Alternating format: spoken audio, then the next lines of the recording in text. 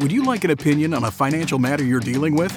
Whether it's about retirement, investments, taxes, or 401ks, Scott Hanson and Pat McClain would like to help you by answering your call. To join Allworth's Money Matters, call now at 833-99-WORTH. That's 833-99-WORTH. Welcome to Allworth's Money Matters. Scott Hanson here. Pat McClain, thanks for joining us. Glad you are with us, as myself and my co-host here both talk about financial matters, help you make some wise choices with your finances. And our goal is to help people become financially independent, not just so that they can be hedonists and self-centered the rest of their life, but so they can have more options in their life, have less stress. Yeah, financial security, if you will. Right. It's pretty tough to have security when you are struggling to figure out how to make your mortgage or your rent or the grocery bill. I've been there. Yeah. So anyway, we've got a good program. We've got some calls we'll take, and love to hear from you as well. If you want to join us, you can always send us an email at questions@moneymatters.com. We'll get you scheduled to take one of your calls. And it's this last week, Pat, I noticed Bitcoin hit 50,000 for the first time in a couple of years. Yes. And I think in large part because there's some ETFs that have been created. Yes. Where people can now own Bitcoin through an ETF, so you can just buy it on a brokerage account. Not all brokerages are allowing it, or providing it, I should say. I read an article last week, which I found fascinating, which was this gentleman in Germany had been running this illegal website posting other people's movies and televisions. And this was back in 2012, 13, 14. And he had taken the proceeds and bought Bitcoin. Money laundering. He didn't know what else to do with it. Right? I mean, that was original for the Silk Road was, these digital currencies so you could move it around without government interference. Or so he thought. So he took his proceeds and he put it in this Bitcoin, and the government, Germany, comes back and says, hey, by the way, you need to disgorge all that money you made. And he said, okay, but it's worth hundreds of millions of dollars now because he bought Bitcoin with it. And the government said, we don't care. We're just taking it. They took his Bitcoin, or they took his Bitcoin. Oh, wow. So much for hiding it from the government. So my son's a big poker player. He I'm not saying that's a good thing or bad thing. He makes money. He views it as a second job. Okay. Whatever. Like it's. Yeah. I love my son. How old is he? He's 26. He gets really into something for a year or two, and then he moves on to something else. So this is what he's into right now. My guess is 5 years. Either he'll be a professional poker player or he'll barely play anymore. But he goes to the card houses and stuff and plays, but he also plays online. And I guess online he gets paid in Bitcoin often. So he's got an account of Bitcoin. Oh. And I don't know if it's because where he's doing it is not on legal in the U.S. I have no idea. Oh, and probably best not to ask. Whether it's legal for him or not? Yeah, he's 26. Oh, I'm not going to... He's on his own. My guess is that's not the first thing that was questionable whether it was legal since he was been a teenager. I'm just thinking. Because I was a teenage young man at one time. Not speaking of anything like serious. So Bitcoin gets to 50,000. And you're starting to hear people kind of squawk about it again.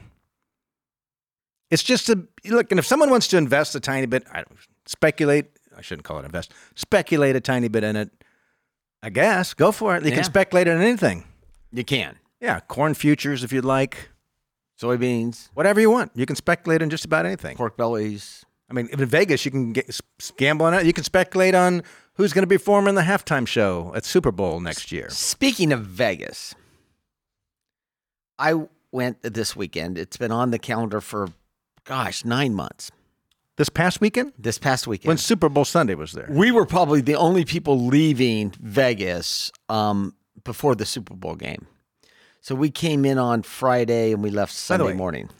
I find it absolutely fascinating how much people will spend to go to a Super Bowl game. Look, and if you've got the financial resources and it's not going to have any bearing on other parts of your life, whatever.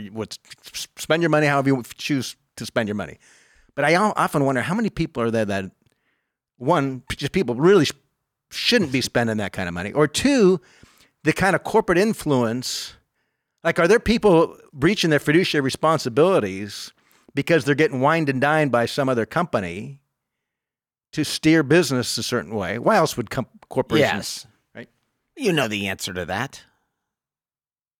Yes, of course I know the answer to that. So it's been on the counter for a friend of ours said, let's go to the Sphere and watch U2. That's that new... it's the round building that's at the... By the way, we'll take some calls soon. And I've got to say, so, and I watch football occasionally, but I'm not a huge football fan. So, but that place, I've been to Vegas, I don't know, a dozen times, never more than 2 days. That's way too many. And I like the shows and I like the restaurants, but the gambling, I didn't wager one penny while I was there. I find gambling actually quite boring and too risky, by the way. But the Sphere, U2 in the Sphere, Scott, I got to tell you, probably one of the top 10 just, experiences that I've ever. I've heard it's amazing. It is. And what's a typical ticket cost to go to see U2 at the Sphere? I'm embarrassed to say I had nothing to do with it. You don't know. It was some sort of package deal, 2 nights in a hotel, and then we went and watched Absinthe, which is kind of anyway. That's disgusting. It was. We left early. Your wife sat through even 10 minutes of it? Absinthe. Yeah. Yeah, it was okay. That's where it's super crass humor in the midst of these beautiful performers that on the silks and stuff. So it's kind of where Cirque du Soleil meets raunch. Total trash. Yeah, we weren't aware of that.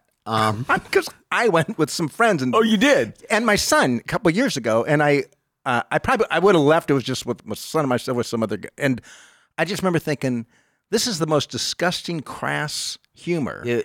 It was. I thought the venue was and pretty I don't think cool. my wife would have lasted 8 seconds. I thought the venue was pretty neat, but we did leave early. But I got to tell you, U2? I don't know why we're talking about that. U2?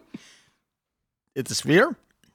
The guy spent $2.3 billion to build this thing. They're going to have to fill it up for a long, long time to recoup that sort of investment. But it was a marvel. Anyway.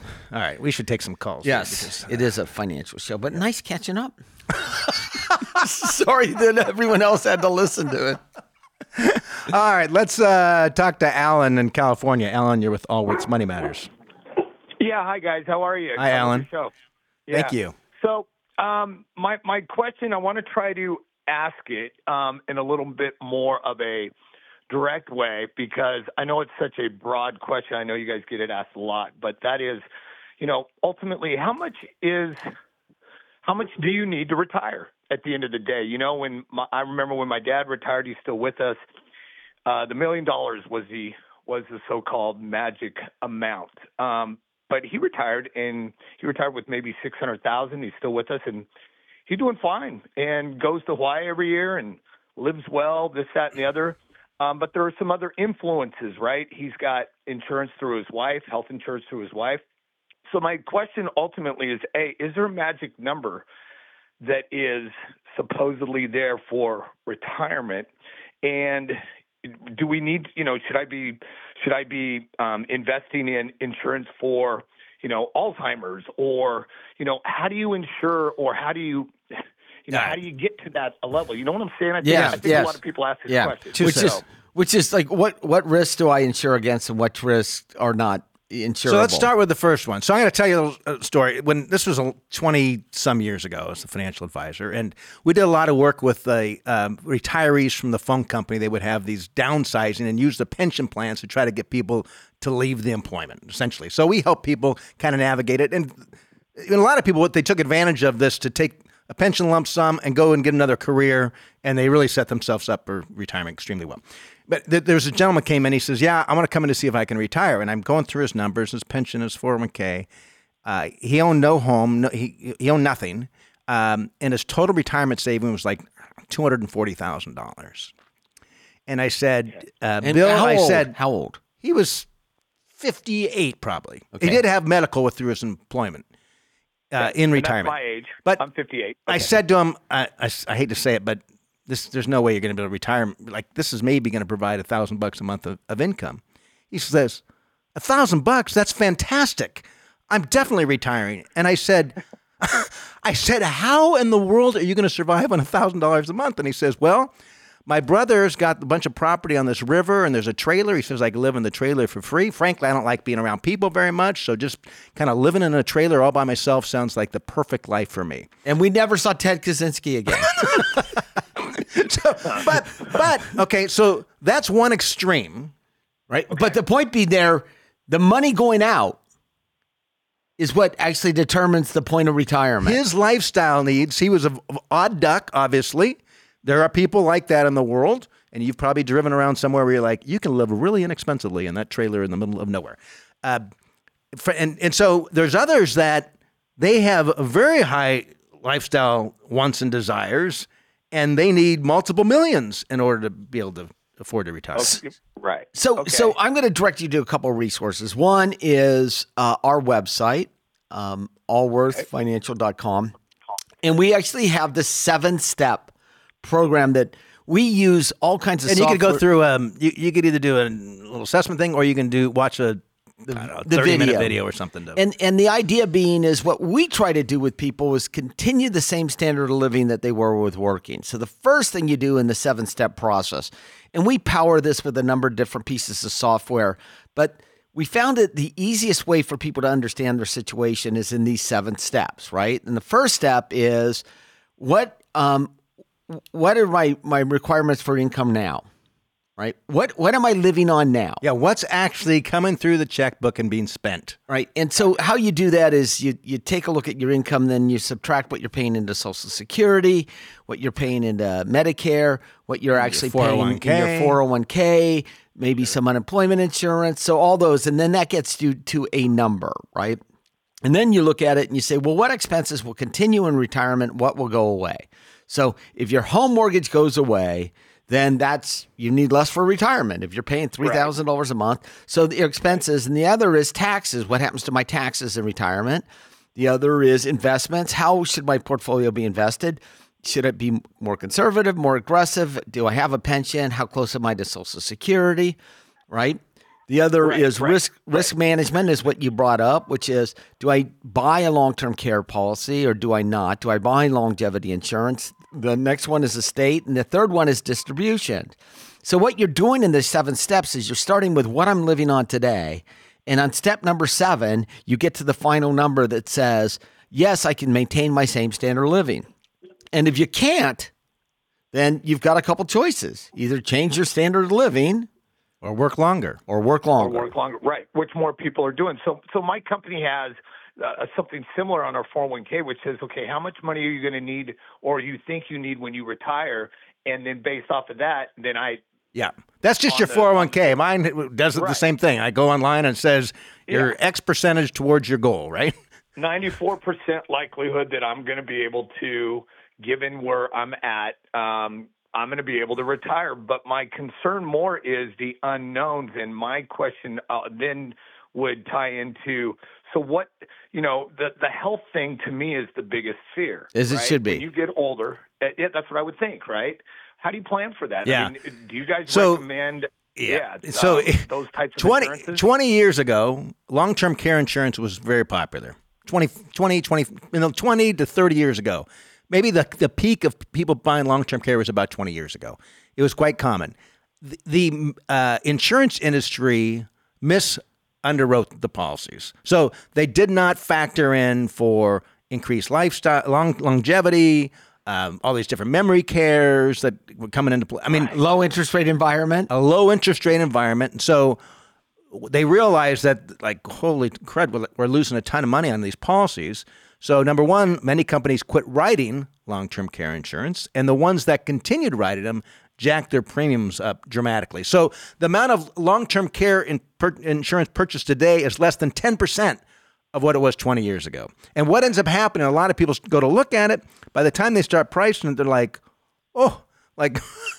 it's going to have such a dramatic impact on my lifestyle today that I can't really afford it. And those that Right. can easily afford it can self-insure, frankly, right? So if you have $10 million, you're like, you can self-insure for long-term care insurance. If you have nothing, you don't need it because the state's going to step up. But if you're a typical middle-class retiree, that's where it can get kind of. And then you could buy different forms of it. You could buy a long waiting period, which means it's not going to kick in for a year. And then you could buy limited benefit for like a 5-year benefit. Or 3 years or 2 years. Whatever my opinion on it, though, is like most people can afford, first of all, most stays in most long-term care is not that long-term. A couple of years on average. Okay. Most people, but that's not the problem, right? Most houses don't burn down. But but the challenge is if you're one of those, or you've got a spouse that is requiring long-term care for 5, 7, 10 plus years, that's where it can be really dramatic. So if someone is going to buy long-term care insurance, our recommendation is typically get a long waiting period, because if it's a year or whatever, you can self-insure that. But get as long as benefit as you can absolutely afford, and or purchase what's called an asset-based long-term care insurance policy, which is a life insurance policy, which actually returns.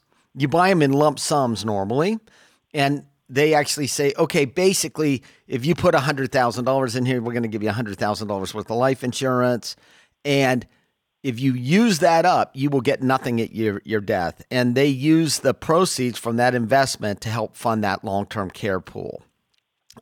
It's probably not as good as a clean long-term care policy in many situations. It doesn't have as many bells and whistles, if you will. Yeah, but the thing that works for insurance companies is the money that you pay into them. That's essentially they're earning money on it. They're earning money on it, and then if you need care, you use your money first, which is a waiting period, if you will. It's a deductible. You end up spending your money first. You spend your money first, so that's a popular alternative today. Okay, because I know that in listening to you guys, it shows so many people I think are asking you to be fortune tellers, right? Almost say, okay, here's what I have. Am I going to be fine in X amount of years? Well, yeah, I guess, right? And it goes back to your guys' point, which is certainly your debt, all those other issues are associated with it. But like I said, my bigger fear is, A, we're living longer. I don't want to necessarily, not that there's anything wrong with it. I don't necessarily want to be a greeter at Walmart. I want to retire and be able to live and travel and do those things. And that's the big fear, which is, insurance-wise and from a cost standpoint, am I going to be able to? So we never know. Yeah. So it's interesting you say we're asked to be fortune tellers, whatnot. Yeah. I think really it's for us. It's about probabilities of outcome, right? There's no 100% guarantee. Who knows what our government's going to look like 20 years from now, or what the dollar's going to be, or the world for that matter, right? And there's certain unknowns that are going to be kind of impossible to plan for. Right. But we can get to a point where we've got 95% confidence or 91% confidence or 83% confidence just through statistical analysis and through running a variety of different scenarios, including things like your longevity, what happens if you lived 110, right? Right. It happens. It does. Right. And those are, and I just want to, and, on the point, then I think a lot of us that are at least my age and that are of the older age, we want to pass something on to our kids. There's all these different factors. And I just want to do the best I can to ensure that I'm leaving something to my kids, that I've got enough money, that at the end of the day, if I got to be put in an old folks home, my kids don't have to worry about me. I've got enough money to do that. But like I said, I guess you just never know. Ultimately, for me, I'll have at 68, I should have 1.7 in my 401k, but I've got 2 properties that I'll own out flat rate, which I'll have income from. Based off of my 401k and my number, which I said was $9,000 a month, they said 94% sure that I'll be there. It sounds right. And what's your debt look like when you retire? When you retire? When I retire, I should be debt free. Okay, that goes a long, long way. By the way. Okay. For two reasons. That's really the key. Okay. 2 reasons. One is here's why we're a big fan of getting your home paid off. And look, I've read articles and why I can run financial calculators to state why it makes sense why you should always have a mortgage. And if you have a mortgage today with 3%, frankly, don't pay it off. But there's two reasons why it's helpful to have a mortgage paid off in retirement. Number one, that's less money you need coming in. Money not going out is the same as money coming in. But there's a second factor, and don't discount this either. One's risk tolerance is different when the home is paid for. So if we look back to the financial crisis, we've been doing this a long time. So the financial crisis, those who are retired that had their homes paid off and their outflow was relatively small and frankly almost all variable and That's discretionary. Correct. It was discretionary. They were able to ride the financial crisis much better, and they weren't the ones who said, "Oh my gosh, sell all my stocks because the stock market's going to zero." I watched Fox Business last night; said the stock market's going to right because they knew that they can withstand things a little different. And those that had large mortgage balances, even if they had the right kind of financial plan, like we typically plan, so people can go multiple years of expenditures without having to touch any things that fluctuate in value, so they're not forced to sell when things are low. But even those people, many of them, they were just too spooked because they knew, like, I've got to come up with $3,000 a month to make that mortgage payment or whatever the number. So the psychology of debt can be overbearing in a volatile market. When you're not working. When you're not working. Gotcha. Right. Well, guys, thanks so much, man. You guys, and I'll check out the website. But yeah, I think at the end of the day, it's still, I don't know that, if I've gathered anything, it is, it's not a perfect science. Do the very best you can. And then, Look, so years ago, we used to, we appreciate the call, Alan. Years ago, we used to do financial plans, would print these things out, these big binders, and some of you listening might have had that either from us or from some other financial, like a printed financial plan. But you knew at the moment it was coming off the printer, it was going to be slightly inaccurate because you make these assumptions about the future and about life and everything else, and it's never quite comes out. Like the stock market doesn't go up a certain percent every day, right? It fluctuates. And so today, financial planning has evolved to it's much more ongoing. And now we use software programs. It gets updated frequently and what if scenarios. And the reality is, as we move from today to the future, whether we're still working or retired, we have to make adjustments with what is thrown at us. That's the way it works. Things will change, and we have to be ready to adapt and adopt. And so I was reading an article a couple of weeks ago about Ecuador, and it made me think, wow, what a change for the Americans that moved to Ecuador. And 5 years ago, this was a hot spot for Americans to go to retire. You can buy a place really cheap, near the beach, right. Medical care, Yes. low cost of living, save. Great fruits and vegetables being on the equator. My son, my oldest son, studied there for 6 months in Quito in a small town outside. I went to visit him there. He brought me to, they called it Gringoville. And it was... like an American community. You couldn't tell the difference. Just like the tract homes that they roll out on the... You couldn't tell the difference. But they're moving now because of the crime. So these people had all this great retirement based upon this particular place and a standard of living. Well, I'm sure you wouldn't send your son and college son to Ecuador today. No. Yeah, things change. Things change. All right, let's continue on with some calls here. You're listening to Allworth's Money Matters. We're talking with Cecile. Cecile, you're with Allworth's Money Matters. Hi, Scott. Hi, Pat. Thank you for taking my call. Yes, thanks for calling. Did I pronounce your name correctly? It's Cecile. Actually. Cecile. Cecile. I'm trying to read the phonics of our producer. I'm like, what is that? Cecile. Okay. Cecile. Easy enough. Used to it. It's okay. It was made famous by that song in the 70s. Cecilia? That's Cecilia. Cecilia. Breaking my heart. Yes. Yeah. Taking my heart. Okay, thank you. Many Please. times. That's been sung to me at Girl Scout camp. Throwback. I've got a 2-part question for you all. And this is a scenario where I've actually been hearing it asked pretty recently a couple times. It's about the in-plan Roth conversion. Yep. Yes. So 2-part. Who is it right for? And then selfishly, is it right for me? Well, you shouldn't think selfishly. You are responsible for your own life. So you're... Exactly. So we got a presentation about a week or two ago at my employer, and I listened to it. They didn't articulate it that well. So I thought, hey, let me reach out to Scott and Pat. They could help me with this. Yeah. So this kind of plan, who is it right for? Yeah, let's step back and kind of explain for someone else listening that might not know what we're talking about. 401k contributions, we have contribution limits. So as an employee, we can only contribute 20. Do you remember the numbers? Yeah, it's 26, is it? We got that. It's 23. Is that right? $23,000. If you're over 50, it's $30,500. That's how much you can contribute to your 401k in 2024. Right? So somewhere between 23 or 50 grand, depending upon your age. But the retirement plans as a whole, you can contribute a much higher amount. You can contribute actually about $70,000 a year in a, like, say, a profit sharing plan. Or so what these kind of super Roth conversions, after tax conversions, do. And by the way, this is typically only available in large companies at this point in time. And a minority, but it's becoming more popular. Yes, at this point in time. And it'll probably be shut down at some point in the future because it's a pretty nice loophole.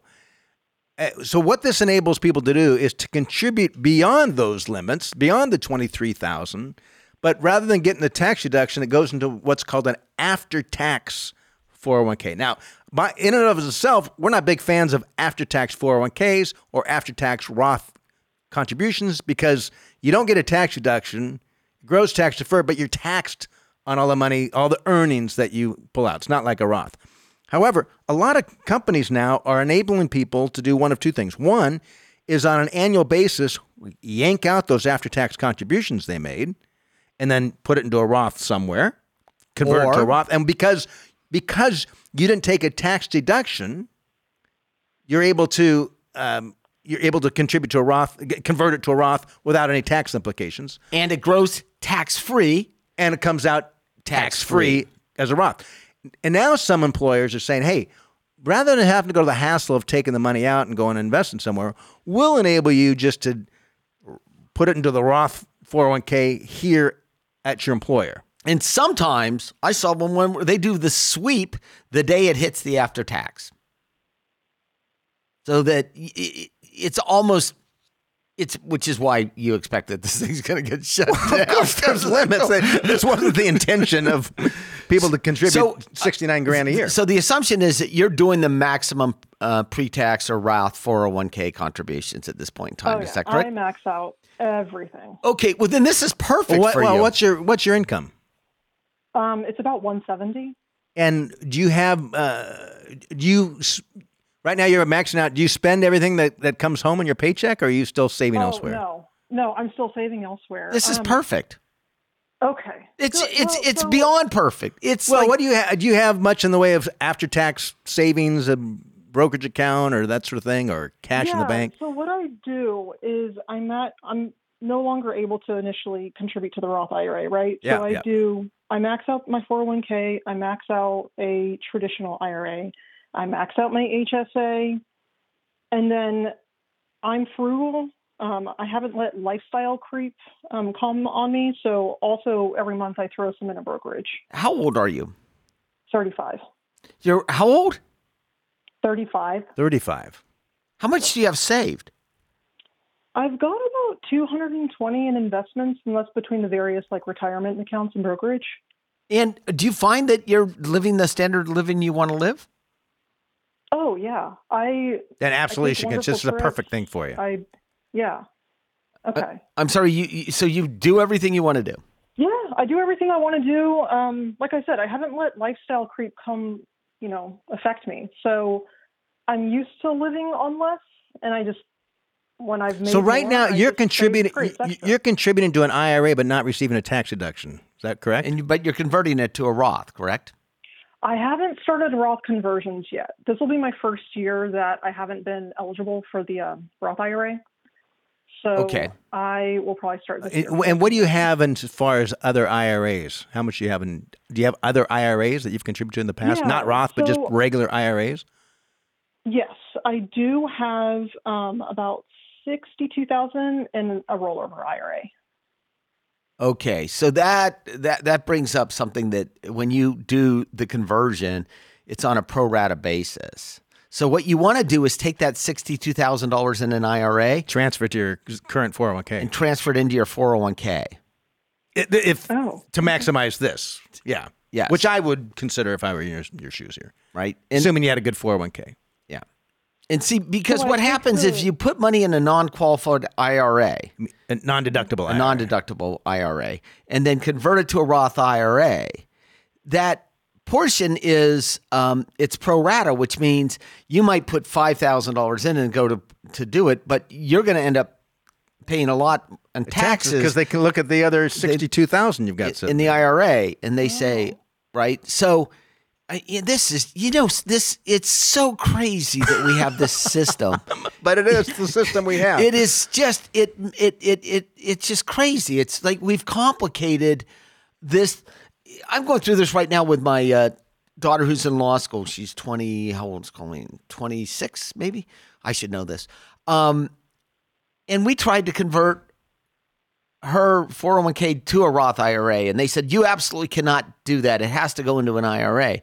And I said, don't worry about it. We'll just convert it to a Roth IRA once it gets there. Right. And then they sent it over to a Roth IRA after they did it all. So what you want to do is and you're in the business. Oh, yeah. Fortune. I thought to myself, I'm glad I actually. In all fairness, you're not administrative type in the business, so you personally haven't completed a form or whatever that mechanics personally probably in 3 decades. That's probably a good. That's probably a fair statement. So you want to do two things. One is you want to do the after-tax conversion to a Roth IRA, and that non-deductible IRA. Now you want to take that $62,000 that you actually have in your IRA from the rollover and move it back into your company's 401k plan. You can do that? Yes. I didn't know that was an option. Oh, yeah. Wow. Yep.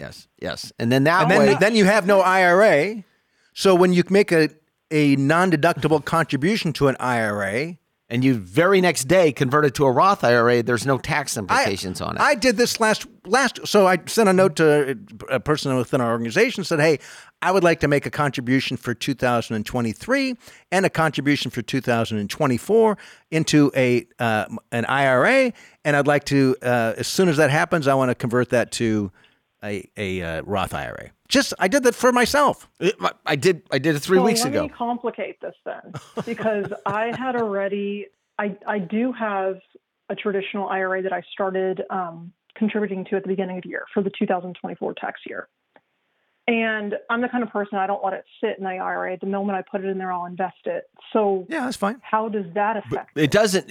You haven't converted that to a Roth IRA yet for 2024, correct? I haven't. No. And I wouldn't so assuming you like the concepts we're going here, I wouldn't convert that until I took that $62,000, the other IRA, and transferred it to my employer. Right. The minute that $62,000, so the only IRA you want is that non-deductible IRA that you contributed to.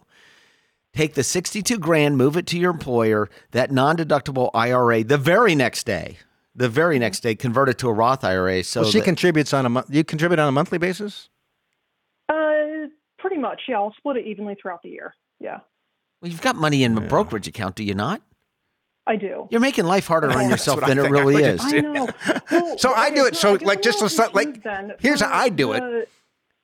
I wait until spring and I do it every other year. So come springtime, between January 1st and April 15th, I guess it's still winter, January 1st and April 15th, I'll make a contribution for the prior year and the current year. Exactly. Okay. Because, look, one can make an argument, well, Scott, if you can start at the January 1st of the prior year, you'd have those dollars. But it's not.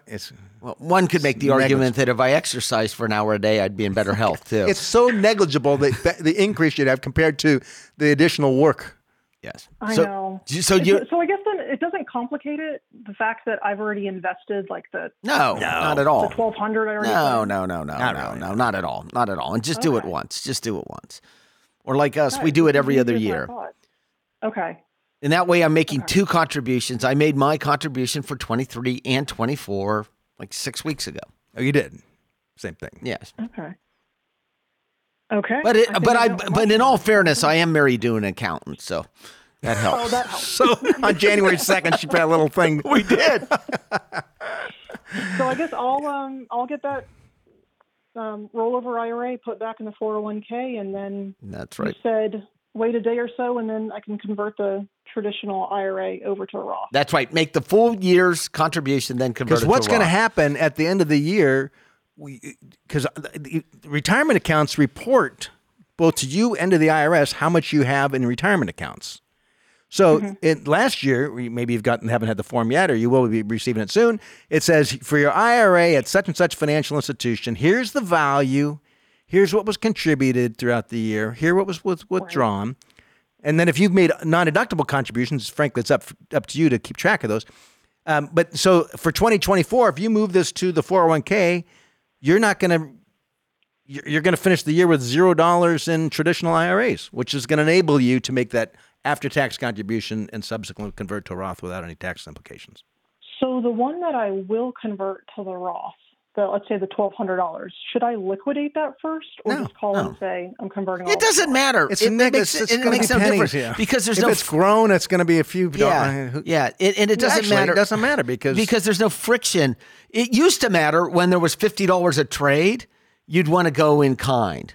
well, she can go just go in kind anyway. It doesn't matter. It doesn't. If but it grows to 100,000, it's not going to matter. Yeah. Or if it falls to $2, it's not going to have any impact on your Yes. taxes. Assuming you do it after you transfer those other dollars. Oh yeah, that's going to be my first thing after this call. All right. Perfect. But then I gotta, at some point, like if you're making 170 and you're talking about saving about 70-some thousand a year. Right. That's a lot of savings relative to your income. Yes. But if If that's what you want to do, it makes you feel good. yeah. And maybe, maybe you're at a point in your career where things are going great and no one knows what happens tomorrow, and you're thinking, hey, well, I've got it coming in. Let's store some up for the future. So That's true. yeah. Are you one of these FIRE people? Financial independence, retire early. I don't think so. Okay. I don't know. Well, here's my story is like within the past 3 years, my income has doubled. I think it's doubled. Yeah. And when I bought my home, I was making like my old salary. So everything else is just, gravy, icing on the cake, or whatever you want to call it. And I'm used to making less, I guess. I'm not a person that goes out and spends a lot. Yeah. And you have no desire to go spend it. Yeah. Whatever makes you happy. Yeah. Whatever There makes you you go. happy. All right, guys. All right, Thank you so appreciate much. it. This was really helpful. Oh, Thank good. you. Glad you called. She was always. So she used that term, icing on the cake and gravy. I was in the South on this bicycle ride. I have a feeling she's worked hard in her career, and it wasn't just icing on the cake, the extra pay. Well, that's right. That's right. So I was on this bicycle ride. We were somewhere in Tennessee or Mississippi or whatever. We were at this cafe, and they had chocolate gravy. So I thought when she said icing on the cake and gravy, I thought it reminded me of eating this chocolate gravy on biscuits. Are you implying that the South their eating habits aren't quite that healthy? It was disgusting. It was terrible. Chocolate on biscuits? Yeah, and they called it chocolate gravy, and they were serving it for breakfast. I thought, I've For got breakfast? I've got to try this. So It wasn't just like natural cocoa that wasn't all pumped up with sugar, my guess. It was terrible. All right. So Well, let's actually, we're going to Tennessee now and talking to Wendy, who you just offended greatly. Wendy, welcome to Allworth's Money Matters. Hello. Hi, Wendy. Hi.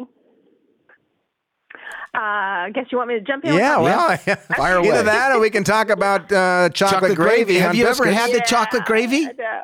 Really want? No, never had chocolate gravy. Okay. Just had some chocolate covered. How about hash browns at fruit. dinner? Okay, what? Tennessee, a lot of seemed like a lot of hash browns? brown type potatoes at dinner. Alrighty. Anyway, Anyway, what can we do Not a for hash you? brown, though. Okay. I'm an only child and received some funds with the passing of my parents. sorry about that. Thank you. You have to talk to me like I know zero because I know zero. We've always lived just thrift store shopping, that kind of thing, stay at home, mom, one income. And now I've got all these things and I'm too scared to do anything with them. So the rundown is my dad's retirement, which will be coming out of an annuity. And I've been told that I have to take payments over the next 10 years. That's correct. And then I have, What was your parents' total assets? if 500,000, a million, 2 million, 100 million? real estate, land, and money in Yeah, retirement. everything. Everything. About $1 million. Okay. Okay. Which that makes me very emotional and kind of turns my stomach. That's a lot. But anyway, so I got to do something with his retirement, and then liquid cash. I can pull together 105. I've got a house. Probably would sell just under 400. And then, the land I'm not getting rid of. I want to keep the land. And then I have no debt. You have no debt. None. And how old are you and your spouse? I'm 49. He's 47. And children? Yes, my oldest just received his associates. He's 20. He's moved out. Well, actually, I'm actually renting the house to him. So that will cover the property taxes and insurance and stuff. And then I have a younger son who will be in his senior year of high school in the fall. And we've never been one to have a account for college or anything. We always told them they are on their own. We'll help however we can. So we expect our younger son will have a combination of a sports and academic scholarship. Oh, wow. And what's the family income? It is solely from me now, and I'm self-employed, so that can vary very largely. But last year's gross was around 80. And did you have much in business expenses? Yeah, I pretty much count, my income would have been like 160, and then half of that is expenses. Got it. So, Okay. Okay. Yeah. And that's your income. What's your spouse's income? 20, under 20. Okay. Okay. So 100,000. This, if you do this right, this will set you up for a very, very comfortable retirement. Yeah, I'm just scared to make decisions. I understand Yeah, that's prudent. That's smart. And I want to be a good steward, number one. And two, I want to see it grow. I don't want to just go spend. That's right. We have some borderline need, want, Yeah. especially with my business. I'm having to see clients in my small home. I would much rather own my own office and have that separate. So that's one thing that's really the only big thing that I would like to change. But other than that, but you can rent a place that you can meet with your clients, correct? I could. I don't like the idea of renting. Okay. Well, it whether you like it or not, it just comes down to an economic reality of whether it is good to either rent or own. Mm-hmm. Yeah. I mean, if you bought an office building, odds are you'd have more space than you needed, and then you'd be looking to sublet part of the space would be my guess. Yeah, but I could also buy a small home. That's Okay. I'm a midwife, so it doesn't have to be like that commercial Got it. footage of an office. Yeah. I mean, right now you have so many different options. You could go through the list. I'm thinking I of need somebody to hold my hand. I know. And Yeah. What to do. Yeah, you absolutely need someone to hold your hand. You could go through. You could set up a defined benefit pension plan. You could do a simplified employee pension plan. You could do a self-employed 401k. The biggest thing, though, is for you to get some clarity on what you would like these dollars to do for you. So you mentioned one thing is having and that might be a brilliant move. Might be the best move, the number one move. Or may not. Depending on what those other goals and objectives. And I know there's also part of it you feel a little weird about it, like this is mom and dad's money, and I know how hard they worked and how much they scrimped and saved. And How long has it been since your parents passed?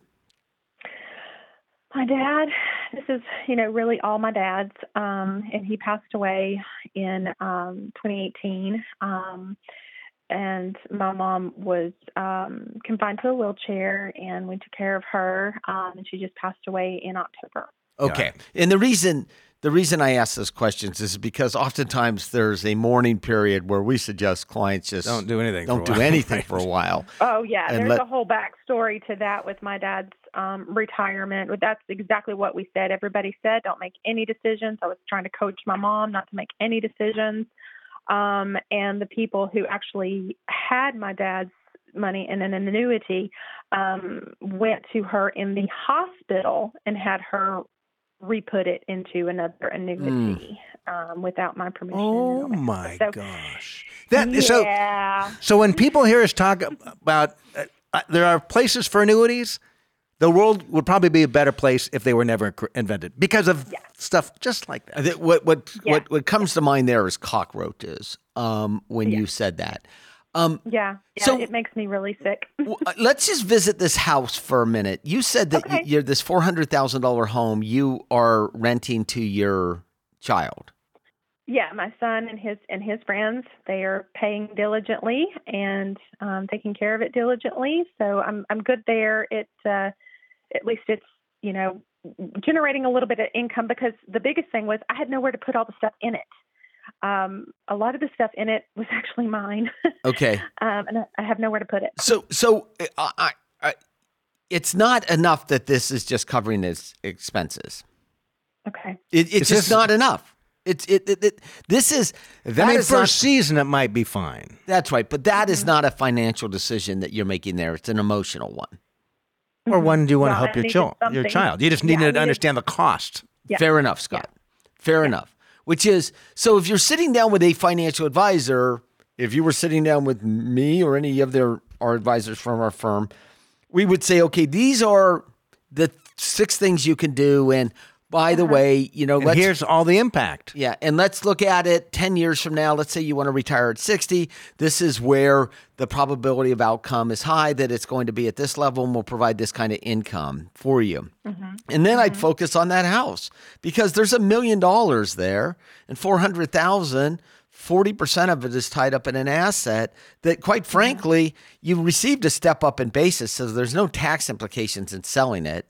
But if you're going to keep it, then you've got to decide whether you want it to produce income or you want your son and his friends. It's equivalent of you giving one of your children more money than the other, quite frankly. Which I personally don't have any problem with, but some people do.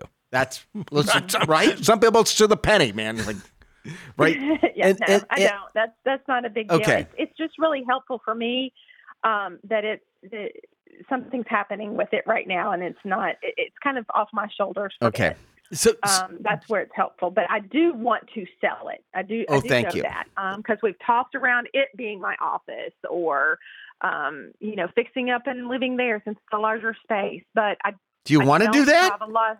No, I don't have a lot of good memories there. It is my okay. childhood home, and so the emotional aspect is I'm happy to sell it. Yep. Yeah. Best for it. Yes, I understand. I drive by my childhood home occasionally. I don't want to move into it, though. Yeah, exactly. You need to sit down with a qualified advisor. A good advice. So this would and not someone who's an annuity salesman, like a certified financial planner, someone who can take the time with you, and maybe you and your husband, and like, what is it? Because this can really set you up financially. Like my guess is your entire marriage, you guys, you said you've been going to thrift stores.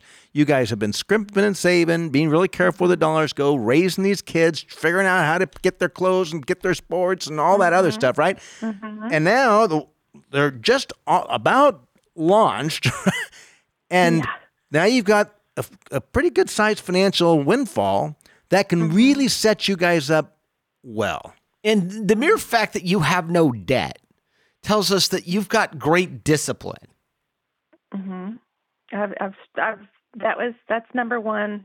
Our whole life is I wanted to be, and I did that from a teenager. I was given a credit card, so I went into the marriage with a lot of debt, and then kids come, and it's like, okay, no, I don't want this. This is not happening anymore. Well, much better to learn at a young age than at this age, right? Yeah. So we paid off.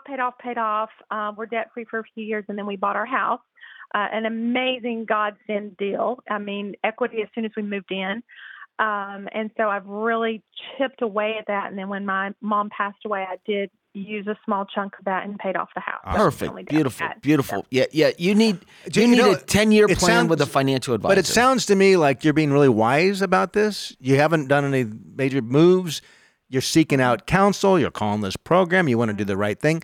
And so I would, I think one takeaway when just feel good about that and feel comfortable with that because you're not in a rush. You don't need to be. And this, by those steps you're taking, this will make your life better, not worse. Yeah, I'm just too scared to make a choice or a decision to what to do. At some point in time, you're going to have to sit down with a qualified advisor who is not a salesperson that gives you alternatives. Maybe pay an hourly fee or fee for financial planning. Or you pay an asset management fee, but it's all predicated on a fee, not a commission. Because the reason that person went to the hospital when your mother was there was to generate a commission. And you saw it. You saw it, but they come in, they're dressed in a nice suit. They're really super nice. Right. And it made it be that that's all they know. Right. Yeah. If all you have is a hammer, everything looks like a nail. So you Yeah. A good financial advisor, Wendy, you can sit down and go through all these different scenarios. Okay. If I bought maybe buying a place for your work is the perfect solution for you. My guess is you get a lot of satisfaction out of your work. Yes, that's the other thing that the people keep asking me about, planning for retirement. And, I love what I do. I mean, it's well, then, right. So why not? I don't know about the retirement part. So maybe these dollars, the best use of these dollars is setting Wendy up in such a manner that she can thrive. Travel. Okay, we said drive, but close enough.